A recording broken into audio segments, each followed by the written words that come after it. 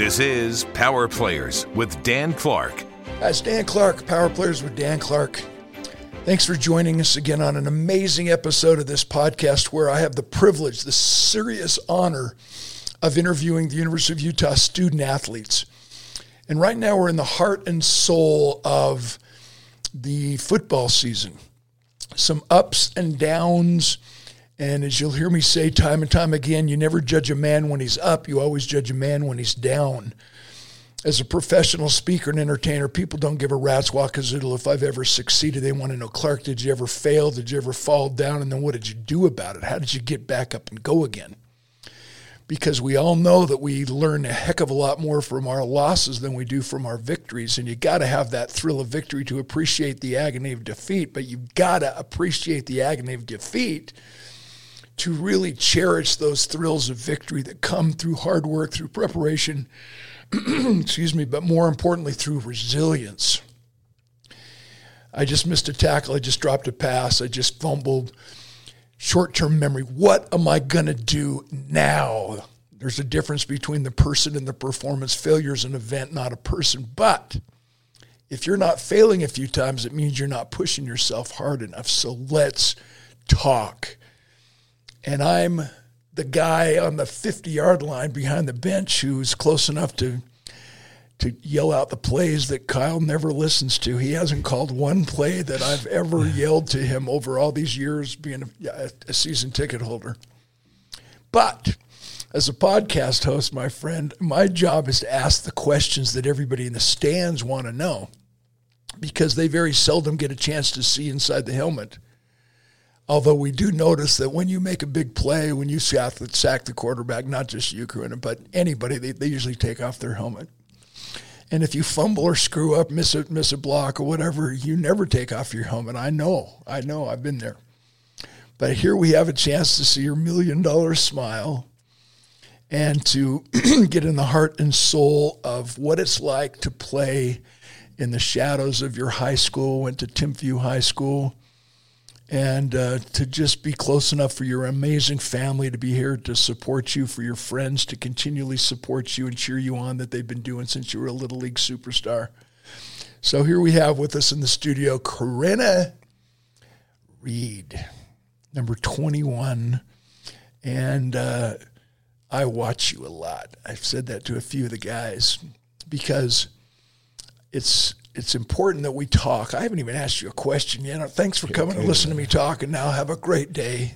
I'm so long-winded, dude, but I'm so fascinated to get inside of your heart and soul because you were injured at the beginning of the year, and when you came out with a vengeance. It's like you had this caged cat inside of you. You couldn't wait to light somebody up. You wanted to make sure you showed up at the line of scrimmage in a bad mood, and I want to know how that happened, but I want to start at the beginning. Let's talk about you being raised in Utah County and ended up coming to be a Crimson man forever. Utah man, sir. A Utah man am I.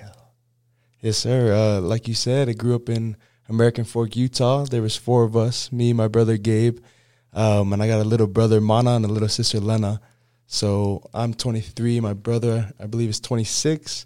Then my younger brother is 13, and 9 turning 10 is my sister. So we got a big old gap, and I've loved it, man. It's been perfect. I think sometimes people look at it like, not a traditional sibling age spaced out, right? But I've been able to follow my brother's footsteps, and in a lot of ways, I felt like the third parent to my younger siblings. And so growing up here has been a blessing, and with my family as well, I've loved every step of it. So did you have both your mom and dad in the house? Yes, sir. So talk about the blessing that comes from that so that we can keep teaching. Whatever we got to do, we got to keep fighting for our marriage, working hard for our relationships, and not just blow it off. Yeah, I think the older I get, the more I try not to take that for granted, especially coming to the University of Utah where you meet so many people that come from different walks of life, and where I grew up, you don't see that very often where there's a single parent in the home. And so even me being married and having my child, marriage is so important, man. And it takes work, and it takes effort, and it takes sacrifice. And I don't know if anyone has ever mastered it, and if they have, I need to speak to them now because, like all of us, I'm trying to be the best husband and father. Yeah, and I honor single parents. My mother was the youngest of 9 children raised by a single mom. Wow. But I wanted to bring that up because I want to honor how you were raised and how that spills over into the football game, because you are so honored and revered and respected by your teammates as this team guy. You're always there for everybody. You look at them like a family. You treat each other as a family. And I think you, as a leader on the team, are responsible for that culture. So let's just talk a little bit more about that. So was your dad an athlete? Was your mom an athlete? Is the DNA in your blood? Or did you just all of a sudden say, hey, I'm pretty fast, I'm pretty strong, and I can hit? I would hope to say that the DNA is in my blood. My dad played in that team down south that we call TDS, right? We use those 3 letters. And my mom didn't play sports, but she's athletic for sure. And so I got their genes, but I think more importantly, I got their mentality and I got their spirit, which is all about sacrifice and earning everything. And so I think I got some talent from them, but more so I got character. Yeah, absolutely. This podcast episode is brought to you by Berkshire Hathaway, the most amazing company in home services, a major sponsor of the University of Utah student athletes. So what was the management coaching style? Did your dad get in your face when you screwed up, or did he put his arm around you and love you into being a better athlete? The older I've gotten, the more he's backed off a little bit. But, man, when I was little, it was as if every mistake I made, he was making it himself, right? He was that frustrated. And so those long car ride homes are a real thing, man. I think they either make or break kids sometimes, especially nowadays, those car ride homes. And so he was definitely hard on me, but looking back in the long scheme of things, it's only helped. Yeah, and in our culture where everybody, someone says something wrong and they have their feelings hurt, they take their ball and go home. That's ridiculous. So what we learn as athletes in the weight room is we create discomfort on purpose. We're basically, putting a little bit more weight on the bar every time we go in. We're staying a little bit longer on the pre-core. We're doing a little bit more stretching. Why do you think we forget that mindset once we leave the weight room and we want everything to be perfect and have a sale at every store and princess parking in every mall? I think it's we expect success, and I love what you said, because even in our own weight room, the strength coaches always say, hey, we're going to put you in the 4th quarter every workout. And they do that. And it's supposed to be so that when you get to the game, okay, I've been here before. It's been this hard. And you got to expect that adversity to come. It's not you work hard and everything's going to be easy afterward. It's you work hard so that when the hard gets going, you're still working hard, So I love that. So the hard just becomes kind of normal. Exactly.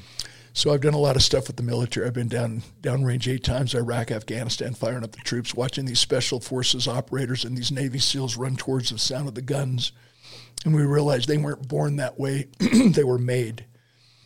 So my question to you is, how do you develop that mental toughness that allows you to keep getting back up every single time you're knocked down?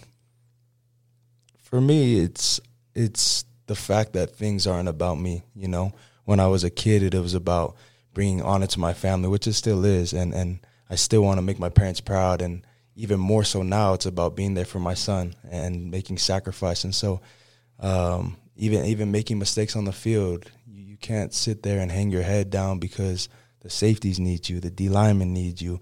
There's always going to be somebody that needs you, right? And so just remembering that it's a lot bigger than you, and you got to keep going because somebody's counting on you to keep going. You remind me of the experience the first time I went to Iraq, Baghdad, in 2005. The war was raging, and I sat down with a bunch of soldiers. And I said, okay, we congratulate you for raising your arm, raising your hand to the square in a time of war, knowing you're going to be deployed. But once you got over here, what's it really about? When the bullets start flying, what's it really about? And they would get emotional, and they'd say, we're here fighting for each other. This is a brotherhood. We're a band of brothers.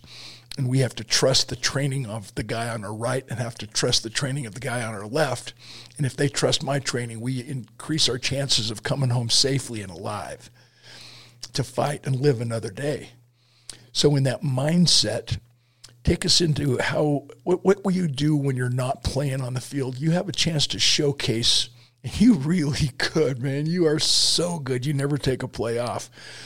But take us back into the off-the-field experience so that we know exactly how much work you put in to being able to perform at game time. You know, the famous line about Usain Bolt, the world record holder, fastest man alive, that he trained 4 years to run 9 seconds. I love that. He trained 4 years to run 9 seconds to be the fastest man alive. So teach us into the typical off-season program that you put yourself through, and then how it changes once the season begins and you show up for training camp. First of all, it's just a lot of sacrifice. I mean, there's so many summer nights where it's me, my wife, and my 1-year-old son out on the field doing drills, and not only is it a sacrifice for me, but a sacrifice for them. Sometimes my wife or my family, they wish, why can't we go out for ice cream tonight, or why can't we go to the movies? And we for sure put that time aside as well. But having those people around me that have the same goal as me is huge.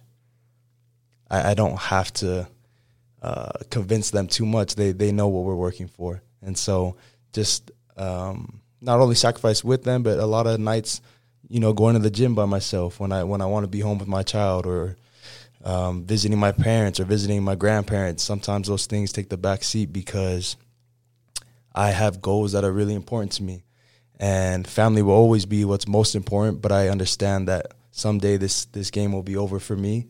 And if I can have no regrets, man, I'll be so at peace in my mind and in my heart that it'll all be worth it.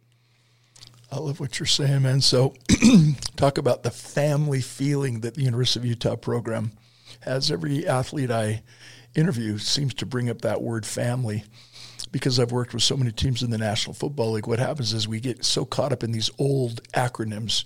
When we do team building, we talk about TEAM, together everyone achieves more. But the teams that I've been able to take to the highest level, we change that acronym to FAMILY, family. Forget about me, I love you. So talk about the family atmosphere at the University of Utah and how you really, as a leader on the team, almost guarantee that everybody feels part of the family. What I would say is that when you lose, you feel that family aspect more than ever. If you go on social media, or you look online, or you look outside the university, there's so much talk about we're losing because this side of the ball, we're losing because of the defense, we're losing because of the offense. But when we lose, the whole building feels like we lost. And, the offense had to carry us against USC last year, and sometimes we have to carry the offense last year and this year. But everybody feels it. And I don't care what anybody says. When our team loses, our team loses. It's not the offense lost. It's not the defense lost. And I love that. I love being in the locker room and being able to wrap my arms around somebody on the offense, and I need that from them as well. And so it's amazing. It really is. Yeah, so how do you one of the things that I'm sure every fan realizes is that the way we segregate the sideline is the offense is on one side and the defense is on the other side. But how do you keep that support, that camaraderie going when you basically have to get ready when the offense is coming down to third and long? All of a sudden the defense starts, coagulating, I can use that word, and vice versa. So how do you break through that segregation on the sideline and always maintain that I'm here for you, it's going to be okay, we're going to make it through? First of all, that relationship is built on the off season, because when we're out there running gassers, it's not separated, right? It's you and the next person in the line's a running back, and then after that it's a D lineman, and we all got to get through it together, right? And so I think when the season comes, you got to remember those days that we all spent together. And it means so much when somebody on the defense walks over to the offensive side and says, hey, you guys got this. Or the quarterback comes to the defensive side and says the same thing, because they don't have to do that, and we don't have to do that. We have our specific jobs, and we should win the game if everybody does their job. But when people step over, and that happens at the University of Utah, people reach out on both sides of the ball, and that's what makes that team special. So we win and lose as teams, but we win and lose because of individuals. So what happens? How do you mentally and emotionally recover if you've missed a block, or if you come through on one of your famous blitzes through the A gap or the B gap or however the heck you're getting through, bro? You're awesome, and you run past the quarterback or you miss him. How do you recover? And that's not such a big deal, right there. You know, we're like, dang. But when maybe you've missed a bigger play, how do you recover? What do you do mentally? And I've pointed this out many times on the podcast that not every play is designed to score a touchdown. One play sets up another play, which sets up another play, and then the running back breaks for a 30-yard scamper to score the winning touchdown. But that also means it also holds true on the defensive side. So if you make a mistake, what do? You've got a 35-second shot clock. The average football play takes 5 seconds, another 5 seconds to get off the pile, and you got 25 seconds to recover. I missed it. Are you going to beat yourself up, or are you going to say, oh my gosh, I just learned that guy's not going to do that again? Teach us about how you mentally and emotionally recover during the game when perhaps you made a mistake. I look around. I look to see my teammates around me, and I got to put my own personal goals as far as stats aside, and what I can't do is compound that, right, by getting in my head, by soaking, because that's just going to leak into the next play. And so by looking around and remembering that people need me to step up, they need my best self, that usually gets me going. And even just focusing on other people and helping them up and building their confidence, just anything that removes my focus on myself when I'm making a mistake always helps me get back in the right mindset. And how has that helped you become a better husband and a better father? You know, I'm a songwriter. One of my better hits was called Special Man, lyrical hook. Any male can be a father, but it takes a special man to be a dad. That's your rep. So how do you take what you're learning in football, off-season practice, game time, and applying that to being a better man at home? Man, honestly, I think that question hits me with a little bit of guilt, because I wish that mindset I had that mindset more off the field. And you've just brought to my attention and brought to light that, you know, the more I can look around at others, especially within family, wife, dad, mom, the better the family's going to operate. The more that we look internally into ourselves, the less well the family's going to run, right? And so I think you bring up a great point, and that's one thing I'm going to take away from today's podcast. Well, you're awesome. What a fine young man. But remember, football, of all the sports, it teaches us how to be that father, that dad, that husband, that man. It really, if you analyze all the things that we're really learning about life through football, pushing yourself, mental toughness, overcoming physical injury with mindset, all the things that you need to do as a dad, as a mom, that's pretty extraordinary. So let's talk more about your family. So what's the love story? How did you meet your wife? So we met in our home ward in church. So my wife grew up in Oregon, Sherwood, Oregon. It's about 10, 15 minutes outside of Portland. And they moved over in 2016. I was still in high school, you know, just unsure of life, acting like I know what's going on, but not really. And so we met through church and became great friends, and we both left on our missions and made it a goal to come back and to get married when we get back. And so it's been a heck of a ride, and still pushing, man. Still survived 3 years, still going forward. So, you know, what's cool is we have so many non-members, you know, friends of other faith that aren't members of the Church of Jesus Christ of Latter-day Saints, but it's always curious to ask you, what did you learn on your mission that is helping you become a better athlete, a better leader, a better husband, and a better father? What things did you learn serving on a volunteer basis for 2 years away from your family at your own expense.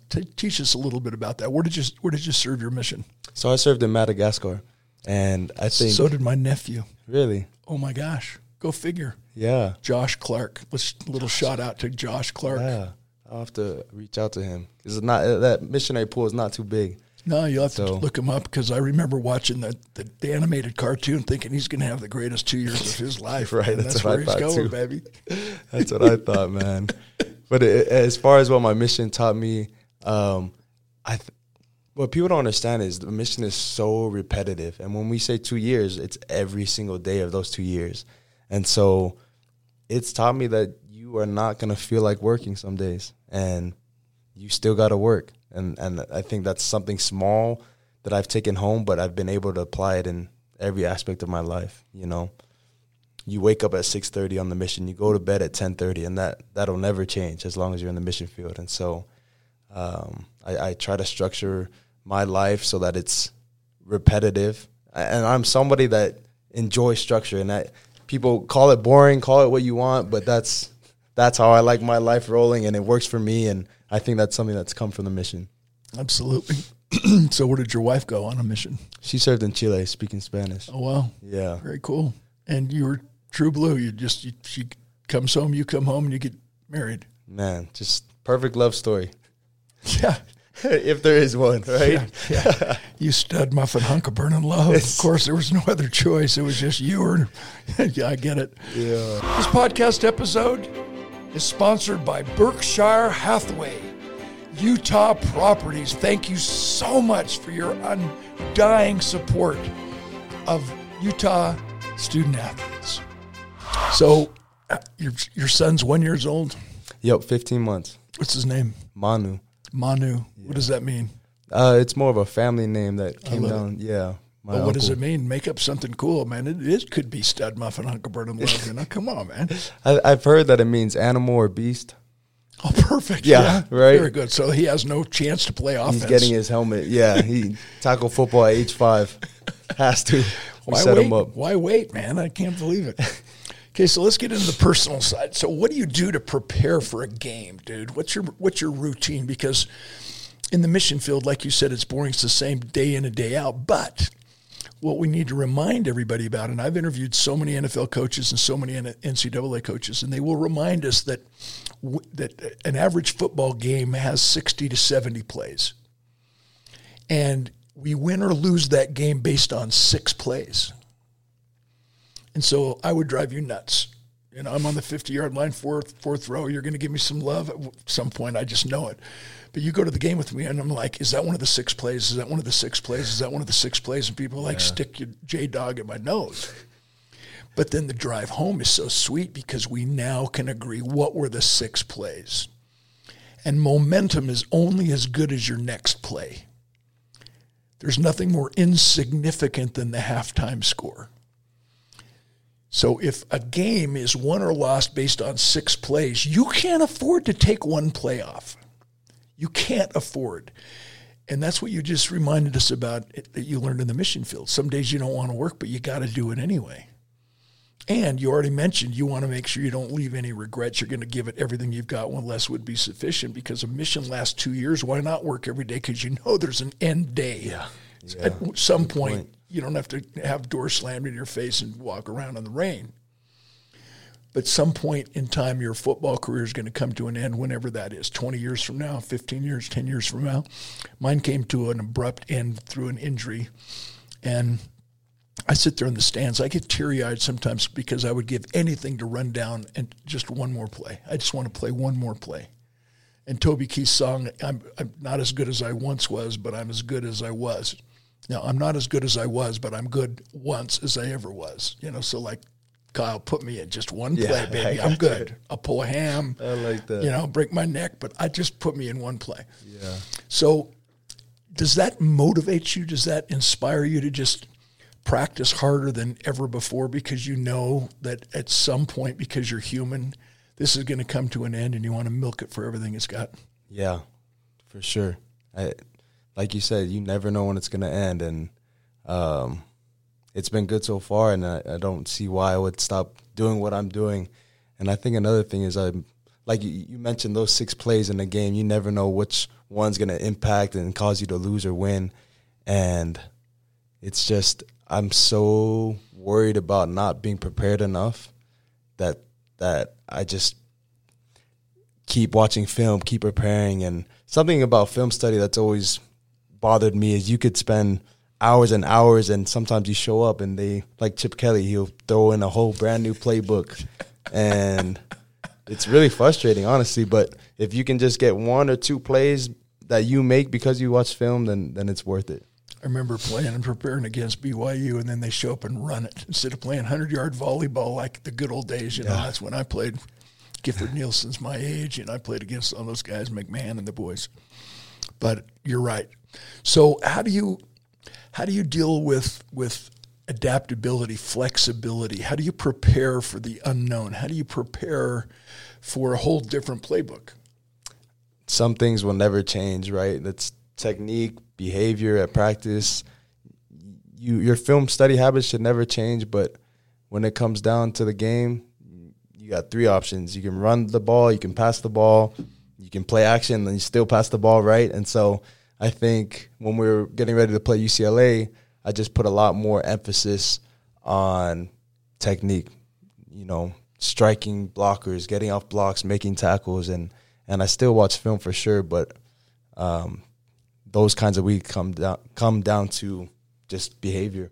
And instinct. You think you can teach instinct? You have, as we say, a nose for the ball. You always kind of figure out where it is. Can you teach that, Karene, or is it, you think it's just inbred in you? It's part of your DNA. No, I think the more reps you get in the film room of watching the flow of linemen and watching ball carriers, it becomes to feel more natural. And I don't think that is something that is born natural, but it starts to feel that way the more you work, I feel like. Okay, so off the field, under pressure, you don't rise to the occasion. You fall to your level of training. That's why we train and practice and prepare so hard. So what you're learning in football and through school and through everything is really helping you become a better human being. How can someone who's not playing sports, how can someone who's not an elite athlete like you learn what you've learned through football and competition to become all that they were born to be? That's a great question. I just think that life's hard for everybody, and everybody has trials that'll teach them, and it's up to us whether they teach us or not. Luckily, football is a setting where you show up to work, and that itself is a trial. You know, showing up to practice is hard, and so depending on how you go about that, you build your character, you build your ability to be resilient. And so for somebody that doesn't play the sport, something else is going to be hard for them, whether that be academics or music, playing an instrument. It's all about mindset and how you attack that, whether or not you're going to become a better person. Okay, so what do you say to the second string, the third string guy who never gets any action because they're behind you? You know, you're this bona fide All-American, this superstar. I played football with a guy, and he's now the Chief Justice in Provo, Rick Romney. I'm not throwing him under the bus, but he didn't get a lot of playing time, but he never missed a practice. He ran every wind sprint. He was always in the weight room, and look where he ended up in life. It wasn't so much about game time. It was about, like you said, character and what am I going to learn. But those of us who had the privilege of starting, it's because the second string and third string guys pushed us every day in practice to be better, or they were going to take our job. So what would you say to all of your second string linebackers, all of the third string linebackers, anybody out there in a high school or college setting who isn't getting the playing time they dreamed to get, but what would you say to them? That's a real tough spot to be in, but it only makes you better. Like you said, I've been a part of some really good linebacker rooms, and the one that we're in right now is amazing, probably the best that I've been a part of. And I've seen us as a group get better, and that's because we push each other, we compete, we learn from each other, we take each other's moves, you know, like it's crazy. And to be in that spot, it's all about did I give everything I could that day, you know, because you're not going to get thrown a bone and start a game. And so it's just about can I be at peace with myself because I gave everything, you know? And so you do that over a long period of time, and you end up being like your friend, you know, just in high places and doing well in life. So the typical NFL experience is when the rookie shows up and he's a receiver, and he's going to get going against a veteran CB, a veteran cornerback. And the receiver's trying to make the team, and the cornerback doesn't want to lose his job. Remember, every new rookie comes in with the attitude that I'm going to take your job. There's only 53 slots, so there's that constant banter. And I've been at practice where the cornerback's saying to the receiver, the rookie receiver, dude, calm down. Stop going so fast, man. You're making me look bad. Holding him down, holding him back. And what you're saying is, no, in practice, we owe it to each other to push ourselves, to really give it our best shot, because you become better in practice, not so much in the game, right? Exactly. You hit it right there. Okay, personal. So how do you prepare for a game? What do? You wake up, and what's your righteous routine? Depends on what time the game is, because then the wake-up time changes. But I just try to make sure I get my 8 hours of sleep. If we have more time throughout the day, I'm usually just on my iPad, watching film and all that, stretching, staying loose, trying not to stay too tense, right? So hanging out with the boys and staying calm, but staying ready. Okay, so what do you eat? Oh, man. What's your favorite food? What's pregame meal, but then what's your favorite food? 2 questions. It's so funny because at that point, you're just eating to have something in your stomach. I feel like nobody's enjoying the food. If that maybe the night before, but the day of the game, nobody's enjoying the food. It's all about, let's make sure we have some kind of fuel in us. But everyone's thinking about the game, right? So I don't know how to answer that. So something that's light that doesn't sit too French bad. toast? No, that's heavy. Yeah, man, bagel, yogurt, just anything to get by that day. Okay, so what's your favorite food when it's not pregame? When it's not pregame. Oh, man. Why is that so hard? I like soups. I like beef soup, beef stew. I'm really easy, man. I ask anybody. I'm very not picky at all. So what's your favorite movie? Oh, you're just putting me in a bad light, man. Yeah, Let me think. No. You couldn't be as bad as one of your teammates. He said Harry Potter. And okay. both Jared and I, the world-class engineer of this podcast, we look at each other and we went, could you edit that out maybe? What the flip is he thinking about? Harry Potter, come on, dude. But come on, so you're off the hook. It doesn't matter what it is. It can't be worse than that? Can't be. Okay, no, it cannot be worse than Harry Potter. And he's a stud. He's freaking ferocious. Man. I'm like, wow, he can turn that sucker off when he walks off the field and, play with the wands and stuff. This is cool. That is funny. Let me think. You know what? I enjoyed the Creed series, the Rocky Balboa. Oh, yeah. Creed series. Yeah, I really enjoyed those. That's good. Why? I love the training scenes. I love the adversity. I just love them, man. I feel like they're motivating. Any movie that makes you get out of your seat and want to do something, I think is a good movie. Like, make you want to do something that's wholesome and good for the world, right? Yeah, I love it. Good comeback, man. Good job. Okay, so who has inspired you? I always remind everybody when I was in Little League, my hero wasn't an NFL player. It was a high school star. And then when I got into high school, I wasn't really admiring the pros. I was admiring a college player. And then once we get into college, we start looking at the pros for inspiration. So who has been your inspiration kind of growing up? My older brother. Really? Yeah.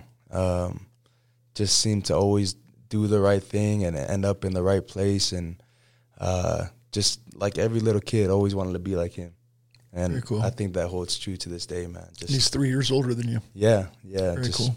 So grateful for his example, obedient, disciplined, hard worker, fun-loving. And wow. Yeah.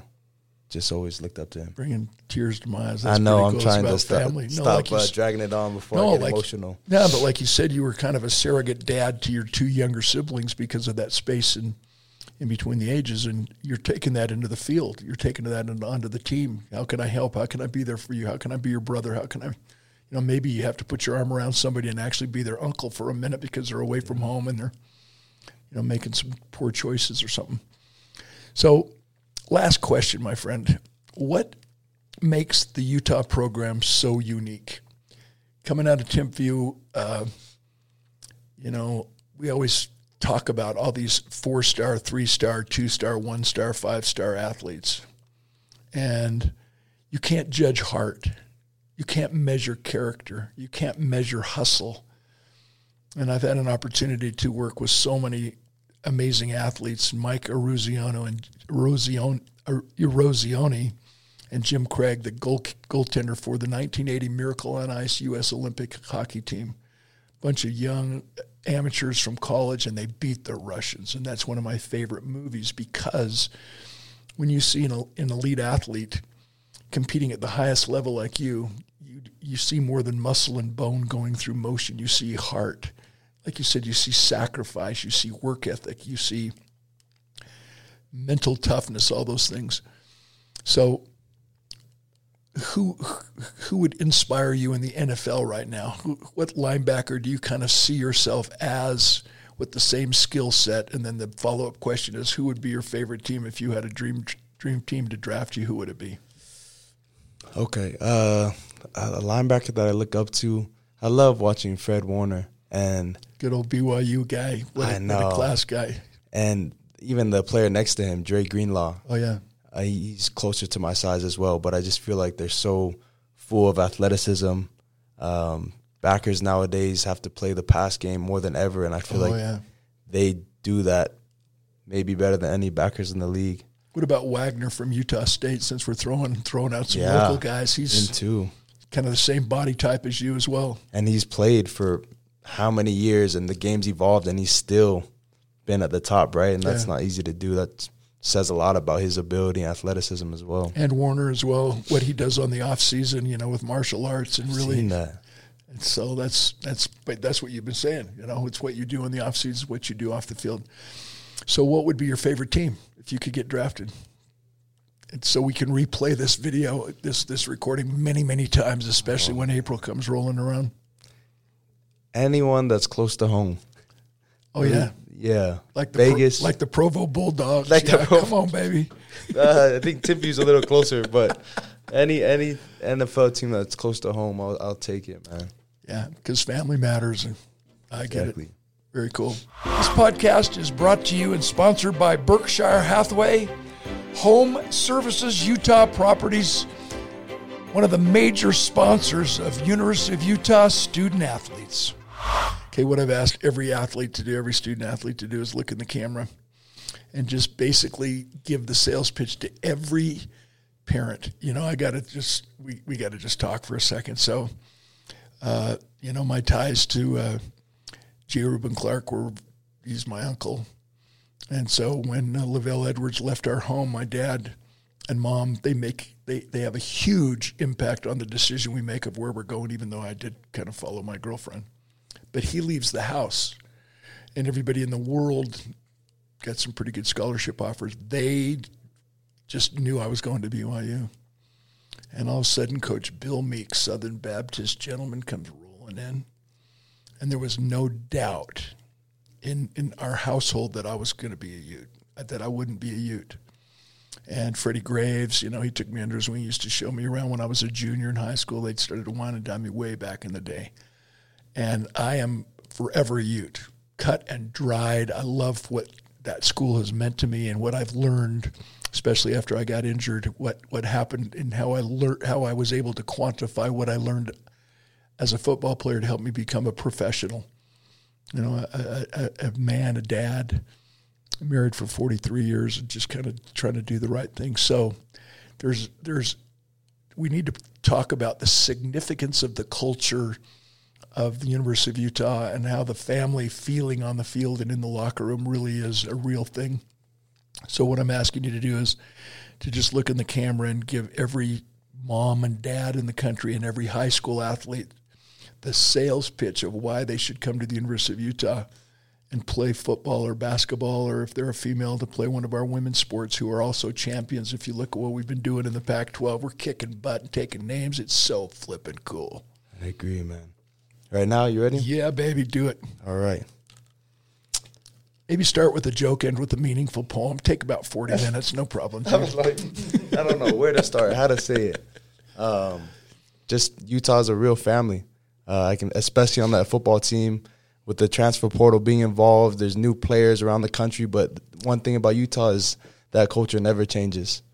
With a coaching staff that's been there as long as they have been, you always get hard work and toughness at that program. And so as you see teams and programs changing year to year, the culture of Utah never changes.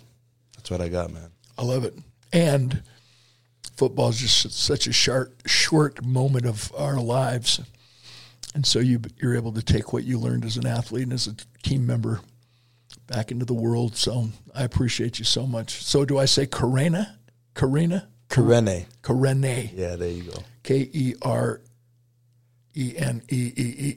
Untaglue. Something like that. Yeah. Something like that, around there. You're such a dude. I appreciate you, man. So this is Dan Clark, Power Players with Dan Clark. Again, honoring the student athletes at the University of Utah. And today we've had a chance to interview number 21, this handsome, brilliant, articulate, smart fireplug of a human being who happens to play football. I love watching you play, man. You reckless abandon, all the words that we've heard growing up. And I just want you to know we as fans honor you, and you're so inspirational because you really, in fact, never take a play off. You're always flying around, and that's just so cool to me. Thank you so much. I appreciate it. Thanks. And if you're in the NIL world, step it up. Karene, he should be, $2 or $3 million wealthier after you listen to this podcast. So how do we find you on social media, dude? How do we support you individually? If you just search my name on Instagram, Karene Reid, and on Twitter as well, Facebook, it should be easy to find. Yeah. I'm sure he has a little, PayPal, shopping cart where you could, buy one of his game-worn socks for $3,000 or $4,000. I think we can really start milking that, man. I would love that. I don't know if they'd love that, but I would love that. Thanks. You have a great day. And for the record, I like Harry Potter. Yeah, put that in. The views and opinions expressed on the Power Players podcast do not necessarily reflect those of KUTV or Sinclair Broadcast Group.